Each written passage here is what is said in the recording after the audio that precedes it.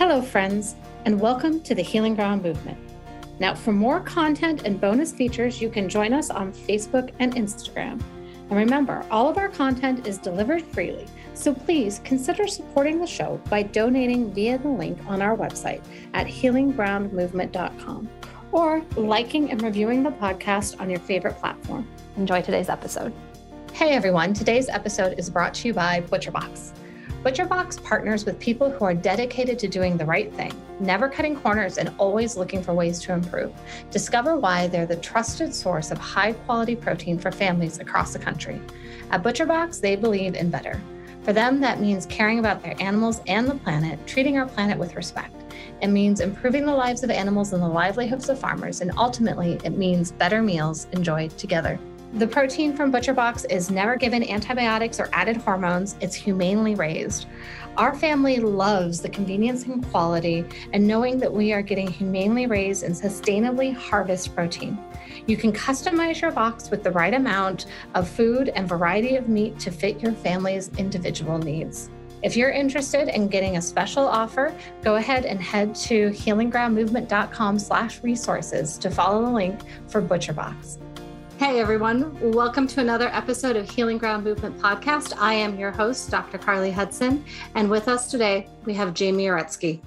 She is a concussion advocate and has been for almost 10 years as the result of the life-altering concussion that her daughter suffered while playing in a high school soccer game. She has made it her mission to educate others and raise awareness about concussions, especially in youth sports. And as our listeners now well know, concussions and brain injuries have a special place in my heart, having gone through my own treatments and recovery. But something else that really needs to be understood and supported is the role of the caregiver. And I know that we've had previous episodes where we talk about caregivers in acute situations, but there's a lot that falls on their shoulders, and there's a lot that comes when it's something like a concussion, which is a light switch from one version of life to another in an instant. So I am so grateful for Jami to come and share her perspective and her warmth to caregivers in this life-changing moment. So Jami, thank you so much for joining us today. Thank you for having me. So we got just the teeniest little snippet there in your bio. Can you give us a little bit about where this whole journey began and becoming a concussion advocate, which is certainly nothing anybody would want to sign up for? Sure. So my daughter left to play in a high school soccer game, just like any other day. She actually had hurt her leg, so she really wasn't supposed to play. And it was raining, so I wasn't going to go to the game when it started. And then I was headed towards the game a little bit later, and I got a call from one of her teammates that she fell and hit her head, and they took her out of the game. She seemed okay, but I should come down. So I was almost there. So I got there, and she was sitting on the sidelines, and she seemed okay, not herself, but okay. After the game, she came up to me and we talked for a minute, and, I said, "How are you feeling? Are you okay?" She said, "Well, they said I have a concussion." And I wasn't quite sure what to do. Like, should I take her to the hospital? She seemed okay. Should we just go home and see what happens the next day? So my husband happened to be away for the weekend, playing in a hockey tournament. And I thought, you know what, I better be safe. So I took her to the emergency room, and they took us in immediately because it was a head injury, and she had a CAT scan, and they diagnosed her with a concussion. And as the evening wore on, even in the hospital, I could see the symptoms starting to get worse. Still not what they would become. And so I said, you know what, you might not be able to go to school the next day. When we get home, why don't you send an email to your teachers and let them know? She said, okay. So we get home, and she gets on the computer to send the email. And all of a sudden she couldn't really see the screen. It was really hurting her head to focus. She couldn't do it. So I had to do it. And by that time I knew she definitely wasn't going to be going to school. And they told us to get her to her regular doctor as soon as possible. So I brought her in the next day. Thankfully, we had a pediatrician who was extremely well-versed in concussion management. So she brought us into a dark room, kept us away from everybody else because in the pediatrician's office, there's a lot of noise. So that became what we did every single Friday for 3 months. She did not go to school. She just couldn't. I mean, the symptoms got to the point, I would say within 48 hours, they were absolutely terrible with the headache, the focus, no light, no short-term memory, dizzy. I mean, she had everything, except she did not lose consciousness. Then after the 3 months, she said, it's time for you to go to see a neurologist. So we went to a neurologist, actually a neurosurgeon, and same thing, no school. She was home in the dark room. And then that became our life for a while. And I think that is such a heartbreaking and important thing to highlight, which is, before we get to, the transformative powers of advocacy and finding the care that we're looking for, this is often what life looks like when looking for those answers and looking for that kind of support, particularly around concussion. And you mentioned some of the big symptoms, but very often it can be gently summed up in having a lot of sensory overload. So sound and light and touch and things to think about and things to do. It is just too much for the brain to handle once it's been injured. And that takes you right out of life. Absolutely. I mean, things like I couldn't empty the dishwasher if she was down on that floor. So she had to stay upstairs. I mean, things you just can't imagine. I couldn't open the shades in the house. If someone came to the door, they were not allowed to ring the bell. High-pitched noises. By the time we could go to restaurants, which was months and months and months later, I always had to ask for a seat not near the kitchen or not near where they would refill the glasses. You know how they would stock the glasses on a counter? She couldn't be near that. She couldn't be near the restroom with people coming and going. When she sat in the car to go to the doctor's appointments, she felt every bump in the road. If an ambulance or a police car went by, that would be terrible. Just everyday little things that we don't even notice. If it was windy out and we were in the car, there's the motion of the car, then there's the trees blowing. That was bad. Going to the grocery store, a lot of times when you walk in, you're faced with the produce section and all the different colors of fruits. She couldn't handle that. She couldn't handle the sound of the wheels from the carts on the floor. The cash registers, when they would punch the numbers, there's a tiny little noise you probably don't even notice, but she noticed it. Yeah, the brain is on this hyper alert and this discombobulated approach to trying to make sense of things that, we've learned over our lifetime. I'm watching my daughter, she's 5 now, but I can remember back to when she was an infant, and anybody with little kids in their life, they know that, they hear the one sound, and learning to process that one sound becomes the all-consuming, adorable thing that a 2 or 3 month old does. But when you are in your teens and 20s and 30s, or whenever you have that concussion, your brain is trying to process all of these sounds at once. And it is just far more overwhelming. And life is way more complicated at that age than, say, at 2 or 3 months old. So obviously this was overwhelming and heartbreaking for your daughter, but what about you as a caregiver and as a mom watching your kiddo go through that? Well, she was 15 when she got hurt. So, kind of in the prime of your teen years and getting ready to have fun with your friends, getting your license. She was really athletic. So she played soccer. She ran winter track. She played ice hockey. She ran spring track. That was all gone. I mean, it was so sad. When all her friends went to get their license and she couldn't go. It's going to make me cry. They all went on a trip over the summer and she couldn't go. It's really hard. Yeah. And we we lose so much of these givens in the pursuit of just trying to make it through and make it by. Yeah. Make me cry too. We'll just tear Well, together here. So here I am now, almost 10 years later. And when everyone says about the teen years, I didn't even have them with her. I didn't have the struggles. I had different struggles, but I didn't have the behavioral type struggles that some parents have with teens trying to find themselves or experimenting or anything like that. She couldn't do any of it. Mm-hmm. She was home with me. So what were the struggles that you had? What did those 10 years turn into for you?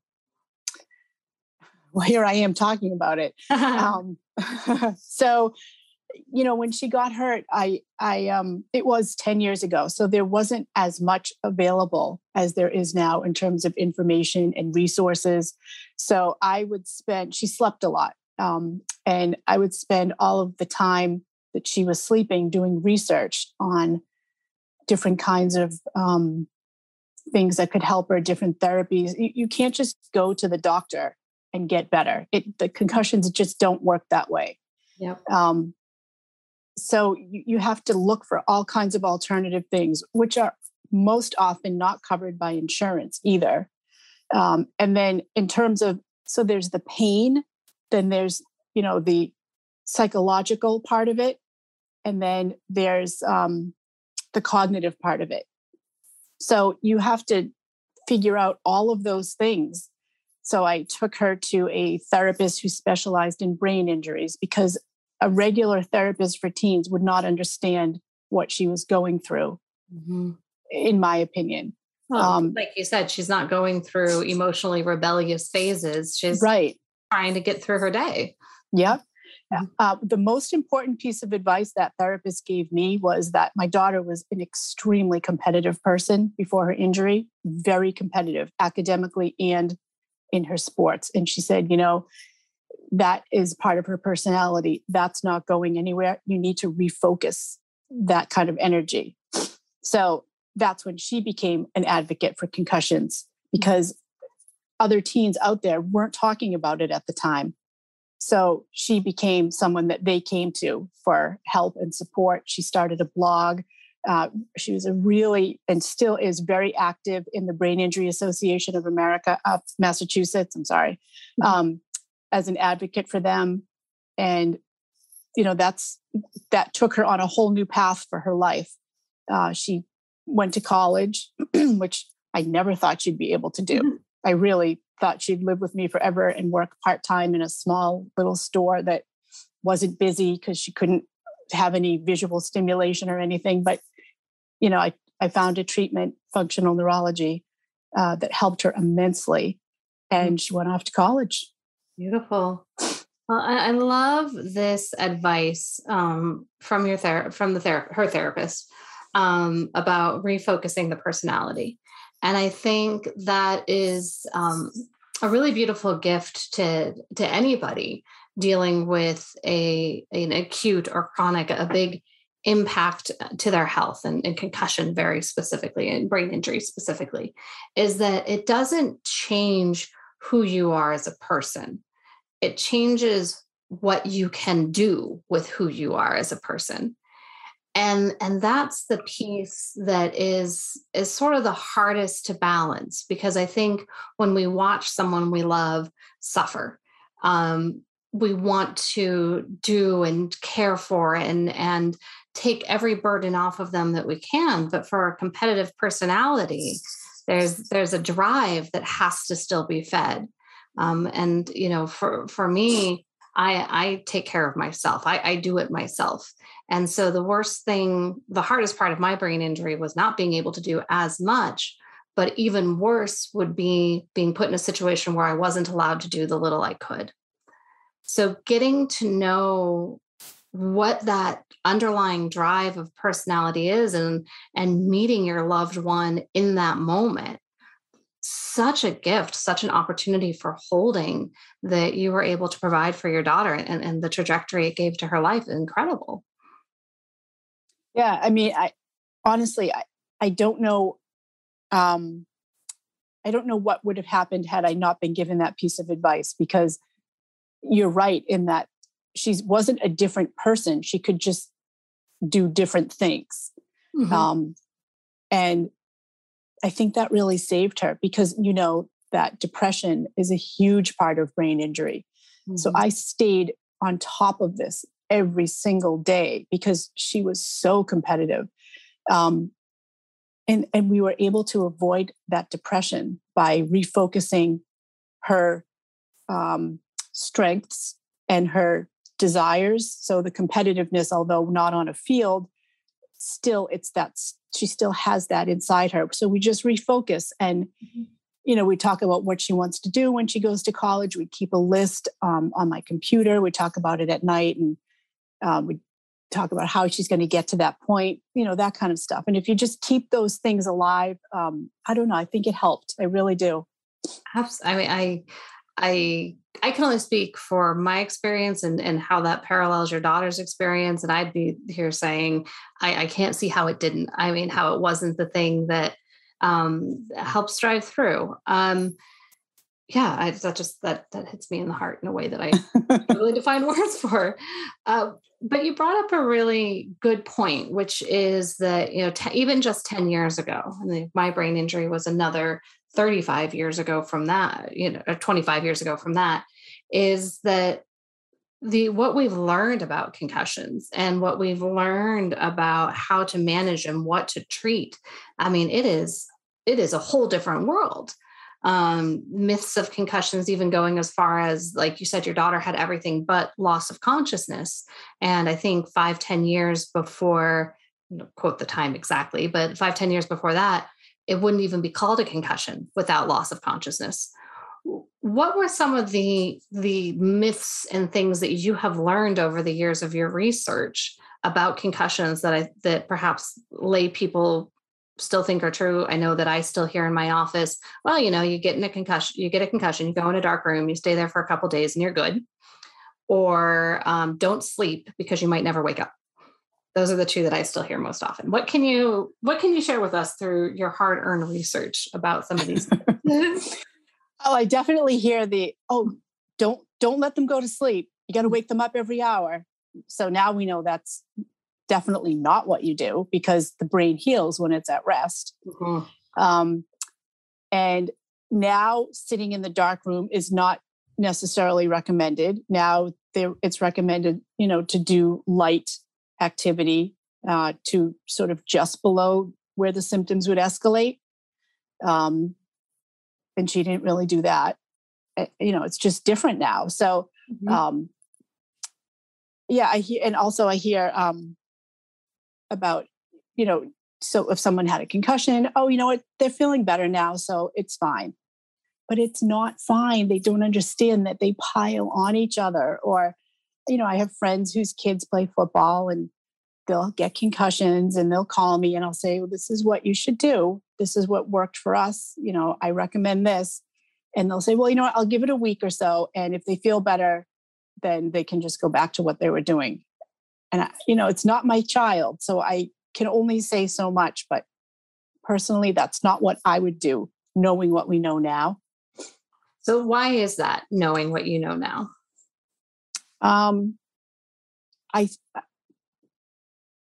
Maybe you can heal in a week. They're not all like my daughters, obviously. Mm-hmm. But I do think that you have to properly be tested for certain things before you're allowed back in the classroom or back on the field. And to me, they're equal, right? If you're going to go back on the field, you have to be able to go back to the classroom. I mean, mm-hmm. That's really more important. But they seem to not care that much about back to the classroom. Mm-hmm. And so my daughter was in honors classes. She had to drop down to all of the not honors classes. Mm-hmm. And that was tough for her, really tough for her, because she prided herself on being a really good student. And mm-hmm. she had to work in a whole different way. She had to have special tutors. She had to relearn how to look at a book. I mean, it was so hard, in math with graph paper, those mm-hmm. tiny little squares and lines. It was terrible for her. Yeah, So when your eyes are having trouble focusing, nothing like tiny little compartments to make them give up entirely. right. Yeah. Yeah. So before you send a child back to school, Mhm. have them look at a piece of graph paper. If they can look at it with no problem, Mhm. okay. But if they have a problem, then there's a problem. Well, and you bring up another really good underlying myth, especially because the place that we hear about concussion so much is on the field, is in sports. I am a rare incident, not rare. I'm really not that rare. But when people ask me what sports I played after finding out that I had a brain injury, it's like I never got to play sports. I never got that far. But we really expect that that's the place it is, and therefore that's the place that matters. Just like say, there's a concussion as part of a car accident, kind of the second most common place to think of it, that it matters. Can you drive again? Can you do the thing that you were doing when you got hurt? Which is so myopic when we think about the fact that our brain, our beautiful, squishy, wrinkly brain, is responsible for how we function in the world across the board. And that your daughter was injured in a soccer game. Well, in a soccer game, she needs to be able to coordinate and move her body and judge the distance of the ball coming at her across the field and communicate with her teammates to say what's coming next. Well, she has to do a version of that in the classroom. She has to judge the distance to the desk, the pen to the paper, to anticipate the teacher what they're going to say next, to communicate with her classmates. Same thing driving, same thing, engaging in all of it. Yeah. You can't compartmentalize this. No, when she went back to school, in fact, she was able to leave class early before the bell rang because the bell would bother her. The commotion in the hallways bothered her. She told me it was an old school with a linoleum floor. She said when she walked on that floor, she could feel every step from the bottom of her foot up into her brain. People don't think about that stuff. If she felt that way inside the school, she's not ready to play a sport. No. Well, and I just and this is probably my baggage coming out, but to say, that the bell bothered, I think that puts light on the fact of what the bell actually, the bell wasn't just an annoyance. A lot of us go through the school day and it's like, it's loud and I don't like it. When we talk about something bothering someone with a head injury, is it will rattle. It will create such a large disconnect of focus that it may take minutes, hours, or days to come back from the rattle of that sudden bell, or the sudden touch, or the continuous vibration and irritation. It's not just I don't like it kind of bother. It rattles the individual to the core. Absolutely. One of the other things, so she went to a private school, which I was very lucky because they were really good to her. When there was going to be a fire drill, the fire department had to call the school ahead of time to tell us so that I could go get her and take her out of the school because she could not handle the fire drill, the commotion. I mean, that would, like you said, that would set her back for days.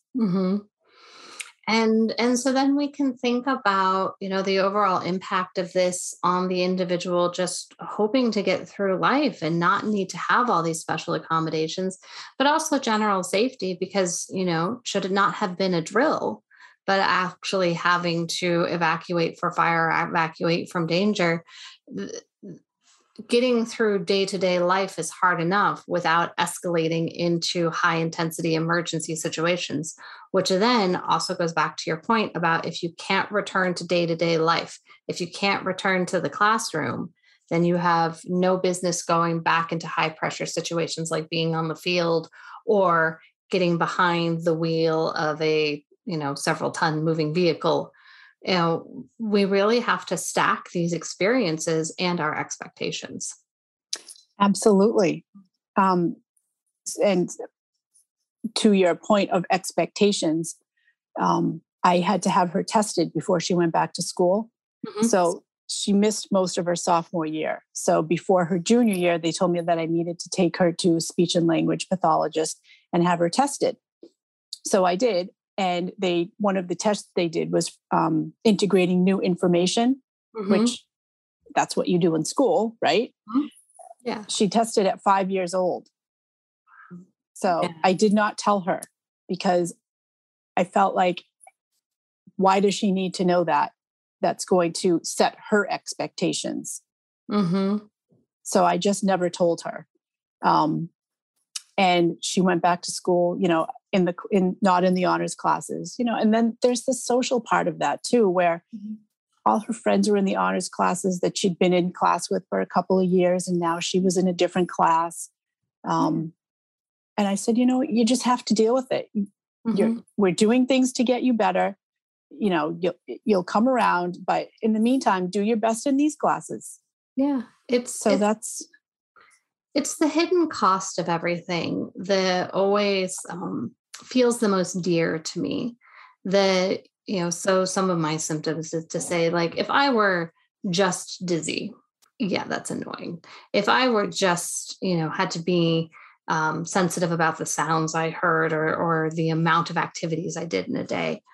But the cost of that is then missing out, is having to not be with your peers, having to cancel important events because you just can't be there, or there are too many accommodations to be made and it's not worth the cost of being set back for days or weeks at a time.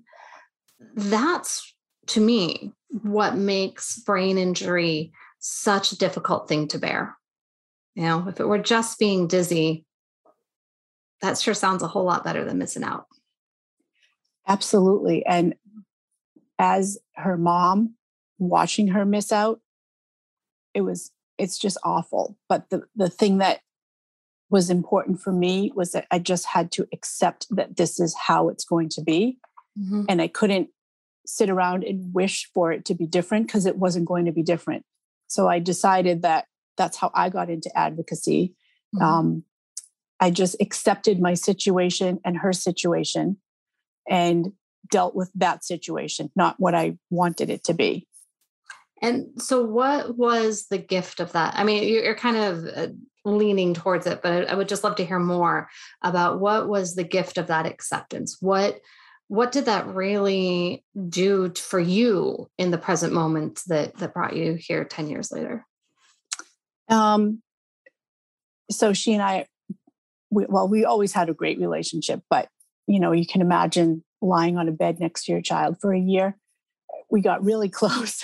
So, I don't know, we just have a really, really special relationship. And I know she's really thankful for the care she got because, my husband had to be on board with this. I have a son who we also had to not forget about. He did things and we had to make sure he got to his activities and we participated in watching his activities. I'd have to get her a babysitter because she couldn't be alone in the house. She didn't even know her way around the house at one point. So it was a whole family thing. And my family, the four of us, were very, very close. And I think that, good things come out of bad situations sometimes. And while I would never wish this on anybody, we did make the best of it. And as a result, I just feel that we have a special bond.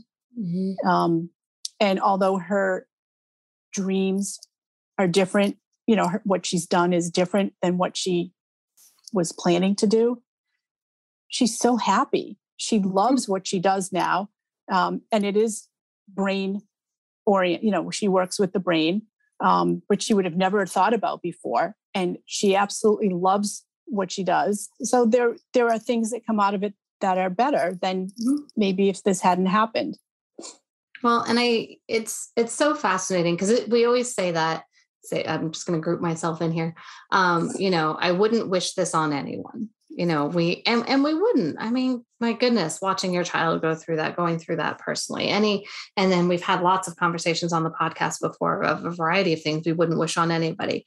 But we get to keep the lesson. We get the shift, the plot twist in our life. from these kinds of things. And what seems to be a universal thread through all of these trials and tribulations that we wouldn't wish on anyone else is a level of acceptance. Because when we can take a look at what is, without necessarily attaching the good, the bad, the loss, the lingering and the sadness of what isn't there. And that's not to say it doesn't show up. I mean, there are, I'm sure, still moments that, what could have been, but to not linger there and rather accept what's right in front of us, that's where that lesson in that gift lies. And you miss it by wishing or pushing or trying to make something, putting lipstick on a pig, trying to make it something that it's not. Right. Mhm. I absolutely agree with you. How can you live a fulfilling and happy life if all you wish for is something that cannot be? Mm-hmm. And the amazing gift of, say this very tongue-in-cheek, I guess, but having to learn that in a traumatic experience really puts you in this choice point that it's very, not that people don't do it, but I think it's much harder to choose to sit and wallow. There's a certain point where the wallow is just not fun, just done with it. And that choice point of acceptance is very, very clear.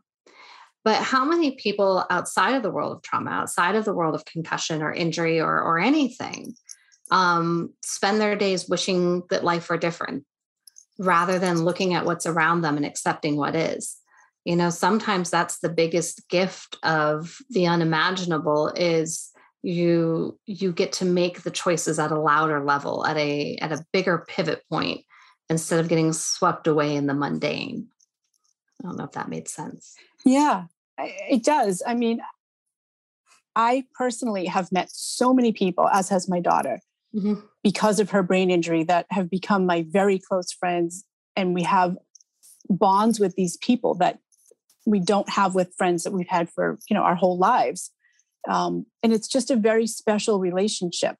And I think that coming from a parent's or a caregiver's point of view, watching someone that you love go through a complete change of their life, I don't know, it made my life a little bit more meaningful. I don't know if I'm explaining it properly, but it's a little more joyful now because I've learned to not live life right on the surface. I have deeper relationships with people. I'm so passionate about this concussion advocacy and education. It's like I found my purpose. Mm-hmm. And I was fine before. I had a job that I had for like 25 years and I did fine and I liked it.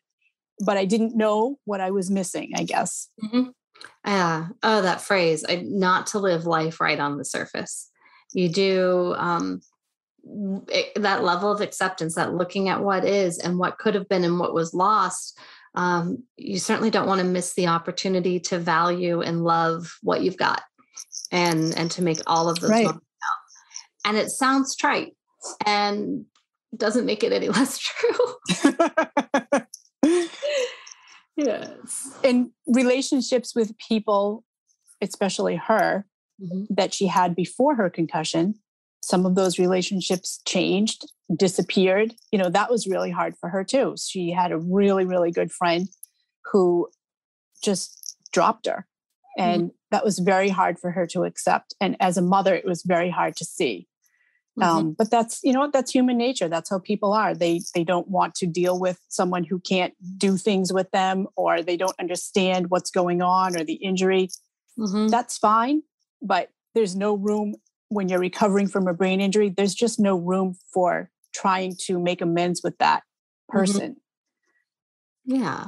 And you only get so much energy in every day when you have a brain injury, and you need to expend it very wisely. Mm-hmm. Yeah, you took the words right out of my mouth. I mean, that's it, and it does that. Part of that is that it changes the quality of how you spend your time, because when your moments of clarity and focus and engagement and the work it takes to get there are so precious, you're not you're not going to waste it on people who don't fill you up in places that don't make you grateful to be there. Right. Mm-hmm. I mean, as time went on and she started to feel better and she could go out, she had to be careful about where she went, who she went with, that kind of thing. But the energy it took for her to get out the door, mm-hmm. it's unbelievable. I mean, it's not like me getting up, taking a shower, getting dressed and going out. It's not like that at all. First of all, when you go in the shower, the water coming on your head, it hurts your head. Mm-hmm. I mean, and then it just goes from there. Then you want to comb your hair. Well, putting the comb through your hair hurts your head.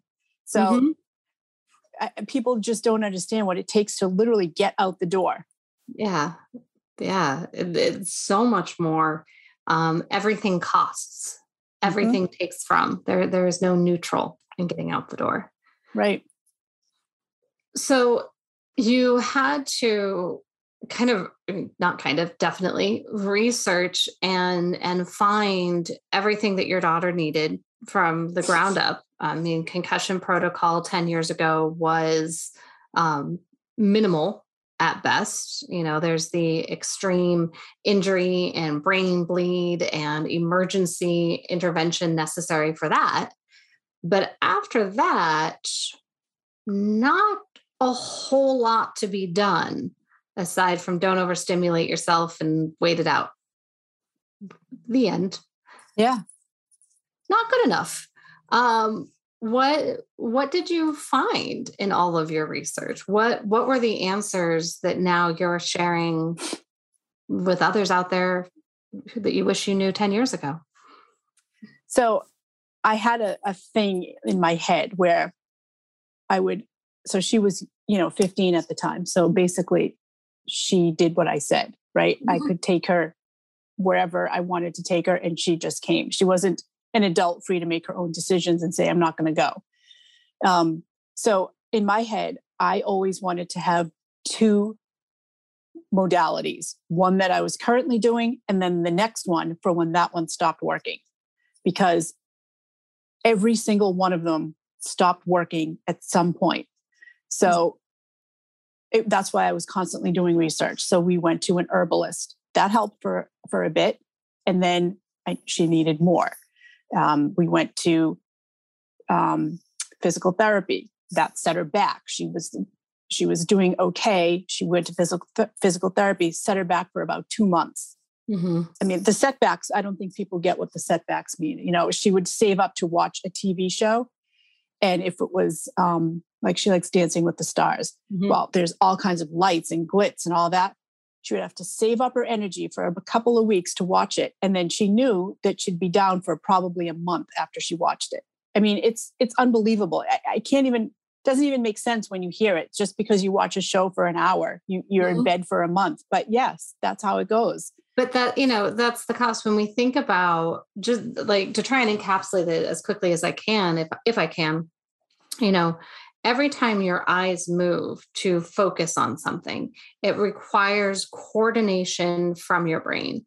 And if they're doing a bad job at focusing on something because of a head injury, they can overshoot, undershoot, focus right and left in two different places and then have to agree on it.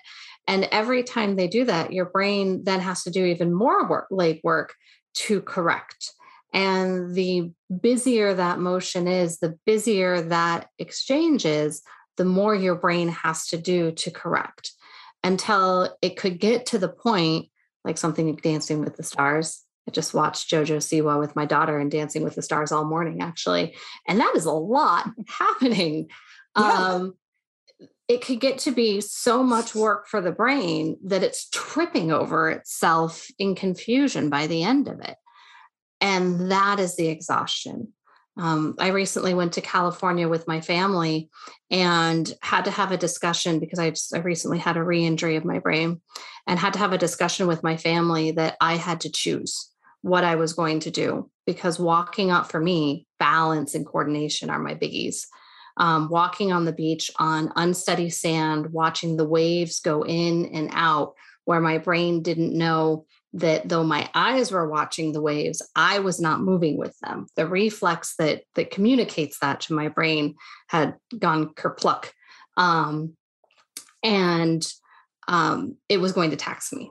And I could go walk down the beach and go critter hunting with my family, which is all I had been wanting to do since my daughter was born, because we live in Colorado. There's no wave critter hunting here.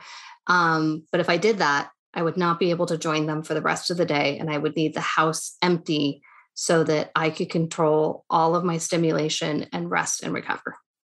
I needed all of their buy-in so that I could go to tide pools and find starfish.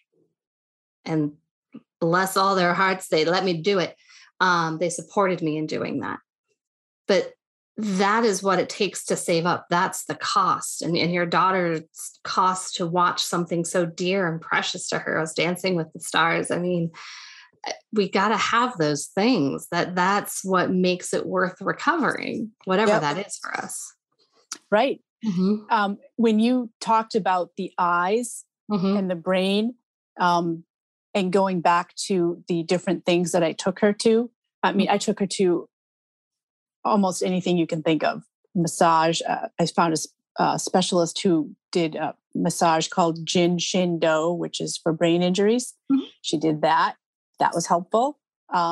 She went to a kinesiologist who did muscle memory. That was helpful. Everything was helpful for a while. And then I took her to functional neurology, which they targeted the eyes and the brain, like you were talking about. And that changed everything. Mm-hmm. It does. It is the best kept. I want to say the worst kept secret, because it's terrible that not everybody knows this is exactly where to go with a brain injury. The eyes are the window into the brain, and how they move and how they coordinate can touch almost every structure of the brain. And then we can add on additional modalities that deal with sensory, like touch and movement, and support our metabolic health, like with supplements or herbal treatments. But at that very baseline, we have to get to how do we rehab the brain proper? And I don't know anything that does that like functional neurology. No, I didn't find it till 3 years into her injury. Excuse me. It was May, and she was supposed to go to college in September. And I really didn't know how that was going to happen, but somehow she was going. So I stayed up one night Googling, I said, I have got like 3 or 4 months left. I've got to make the best of them. I got to push real hard and make it so she's okay. So I was up one night Googling, and I found functional neurology close by. I made an appointment, and I was kind of nervous because, when you're going to start a new thing, that's a whole nother ball of wax in terms of your energy and your emotional expectations. And I can't even explain what goes into starting that next therapy. Yes. It's unbelievable. 100%. So I called and I made the appointment, and I thought, should I go? Should I take her? Should we go down this route? Because if it doesn't work, I'm going to be out of time. Mm-hmm. I just said, you know what? Just go. So we went. She went 3 times a week for 3 months, and then she went off to college and didn't have a problem. She did have some accommodations, and she did go local, but never had to come home, and we never had to go get her or go sit with her. I mean, it was unbelievable. Mm-hmm. She worked hard at home too. They gave her exercises at home. She did them faithfully. And the difference between when she first went and then when she went to college, and then she had strategies that they had given her and the at-home exercises. So when she felt something coming on, she could just turn to those on her own. And she hasn't had to go for any treatments with anything since. It's amazing. And some of it is, of course, having the exercises and having the treatments that target the right piece of the injury. But to me, so much of it, and finding not just a functional neurologist, but a really good functional neurologist that can educate you and tell you what's happening, is that now we have demystified the layering of the brain and how it works, which is so cool, coming from a clinical perspective, and so incredibly amazing as a patient to now have control over understanding not just I'm okay until I've totally crashed out, but I start to feel the early warning signs and I know what to do about them along the way. It's so empowering. Absolutely. You have a little bit of control now over what's happening to you. Yeah, it was amazing what they did for her. And then she worked there that summer at the clinic. So it was great. Really helped her a lot. And so for any of our listeners who know someone who would benefit, or that they themselves that would benefit from functional neurology, we've done a couple episodes, and we will link those out in our social media. We've talked with two amazing functional neurologists. One was based out of Colorado. He's moved to Georgia.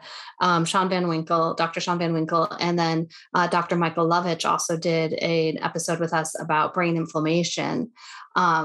And Dr. Michael Lovich is actually who you work for now, Jami, you work with, and his clinics across the country. Yes, actually, the clinic that I took my daughter to, he worked there, excuse me, and then one of the other doctors that works with us worked there as well. Mm-hmm. And that's how I met them. Actually, I met one of the other doctors I met prior to that. She had a brain balance franchise, and I met her through that. And then we just stayed friendly, and, she went to work at that clinic, and now I work with both of them. So what is the basic introduction that you give for functional neurology, when you meet people and you're advocating for this sort of intervention? How would you explain it? I do it differently than they do it. So I do it from the caregiver's standpoint, because when I'm talking to another mom, for example, which is a lot of who I talk to, they understand it from my perspective. And I tell them that, for 3 years, I took her everywhere, to everything I could think of. And everything got her a little bit better. But it wasn't until I took her to these people who would tell me things that they found when they would examine her that I'd never heard before. I had taken her to all these people, and nobody ever told me this, and nobody ever told me that. And they told me immediately. They do a very, very thorough examination when you first go. I mean, I'd never seen anything like it.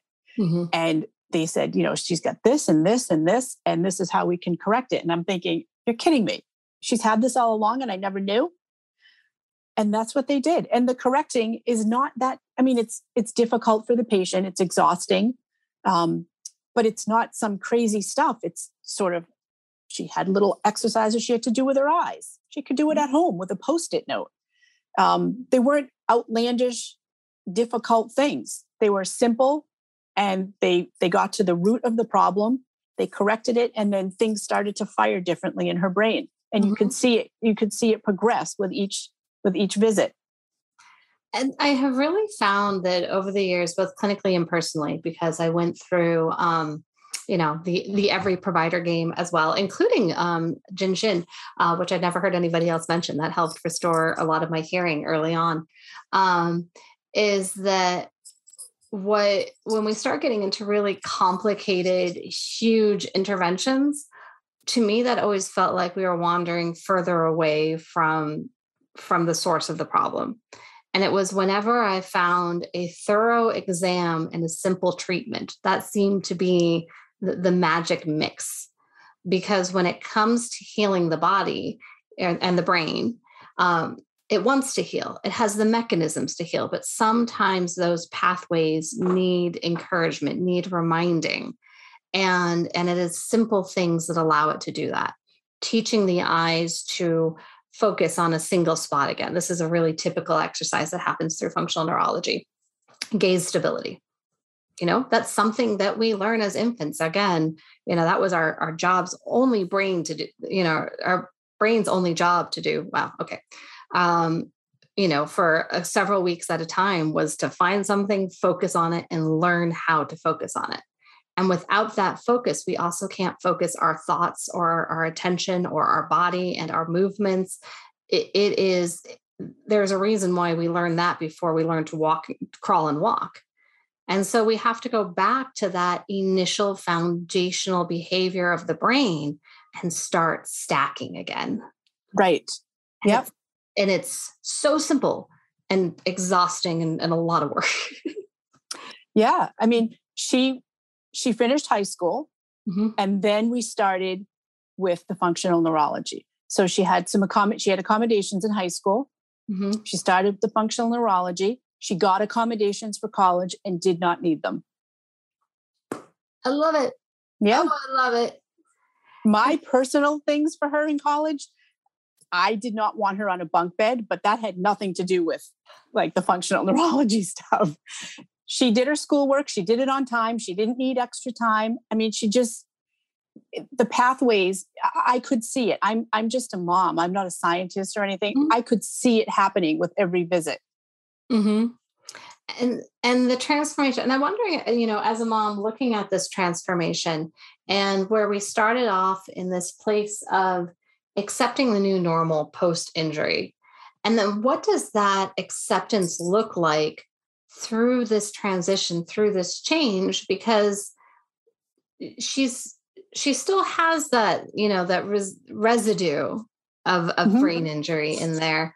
How do we take on that nuance of transition, It's interesting because she doesn't live with me anymore. She is out of the house and she lives with her fiance, but she's home for a while.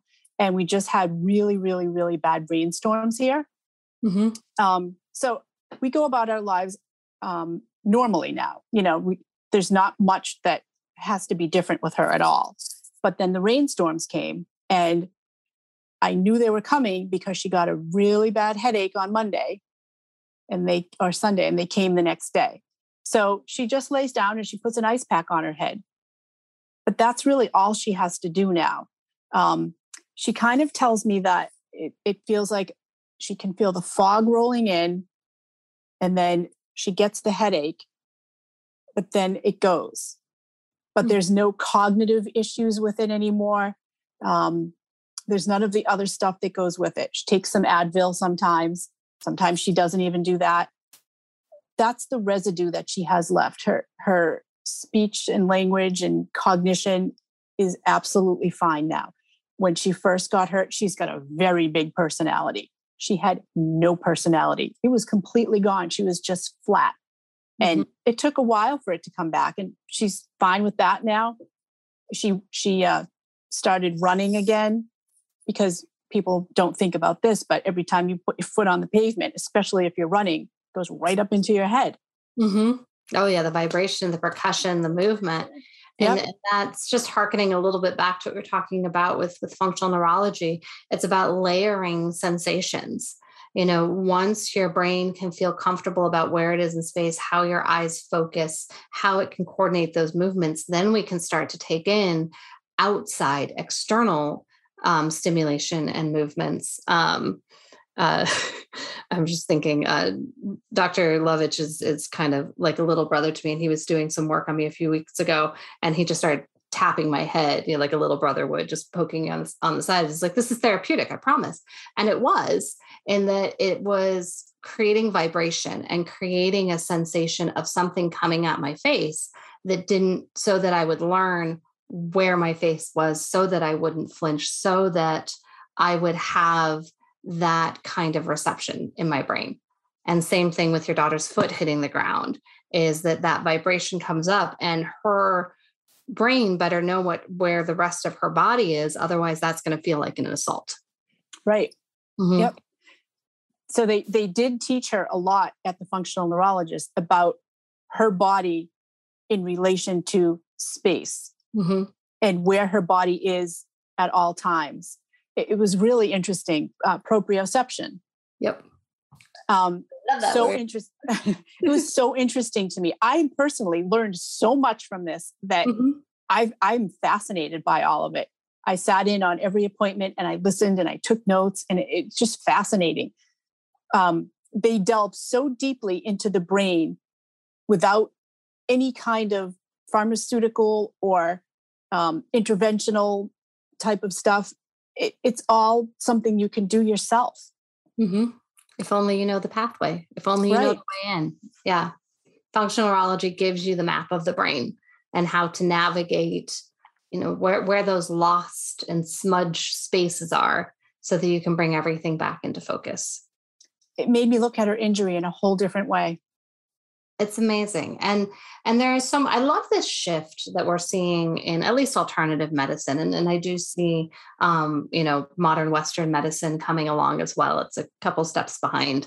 But that when we start to look at things functionally, when we start to look at the root of where a problem is, instead of having the whack-a-mole of symptoms, and it's just this one thing after another that we're trying to manage or control, we can support and we can heal.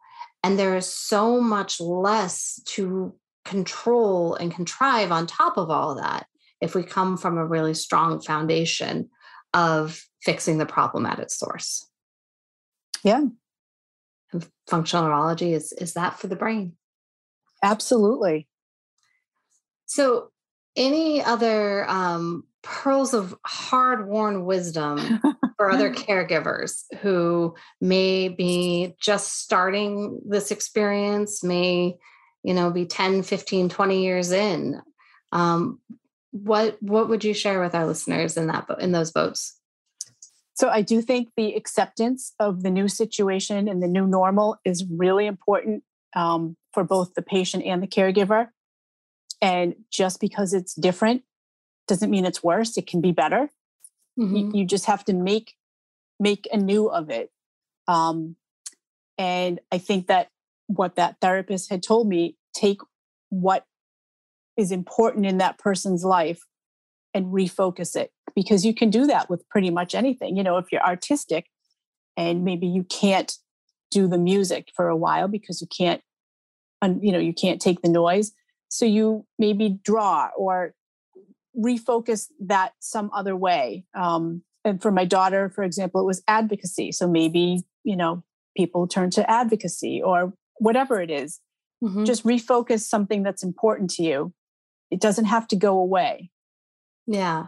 Oh, I think that's incredible advice. I wish I'd had that to hand out to people in my own recovery. And it's definitely something I'll be handing out to my patients as well. Thank you so much for... Oh, you're welcome. For bringing that and sharing that with us today. Where can our listeners find you, find the functional neurology clinics with whom you work? Give us some names. So we have offices in Boulder and Denver, Colorado, Hampton, New Hampshire, Providence, Rhode Island, and Cambridge, Lenox, and Braintree, Massachusetts. And you can find all of that on our website at www.deltasperformance.com. And you can click on each office and there's a little thing where you can get started. That's beautiful. And yeah, I have to throw my hat in the ring here too, if I haven't already done it enough times throughout this podcast. When it comes to brain injury and it comes to needing that rehab and recovery, there is nothing like functional neurology. There is nothing like getting to the root of the problem to deal with something that most providers will tell you it is what it is and you just got to deal with it. I had to wait 27 years to find this care for myself. Your daughter going through those 2-3 years before getting off to college, it's too long when these providers are here waiting to dive in and help. So it's never too late, but don't wait too long. How about that? That's great. Well, thank you to everyone tuning in to join us today. Thank you, Jami, for joining us and sharing your personal experience and your daughter's journey. I hope that there was a nugget of change, a moment of inspiration for all of you. And we will catch you next week with another episode of the Healing Ground Movement podcast. Be well. Thank you for listening to today's episode. I hope you enjoyed what you heard and got a little something out of it. Now remember, the information expressed in these interviews is for informational and not diagnostic or treatment purposes. However, I hope you find that having the right information and resources can go a long way to helping you on your healthcare journey. Ask the right questions and seek out professional help.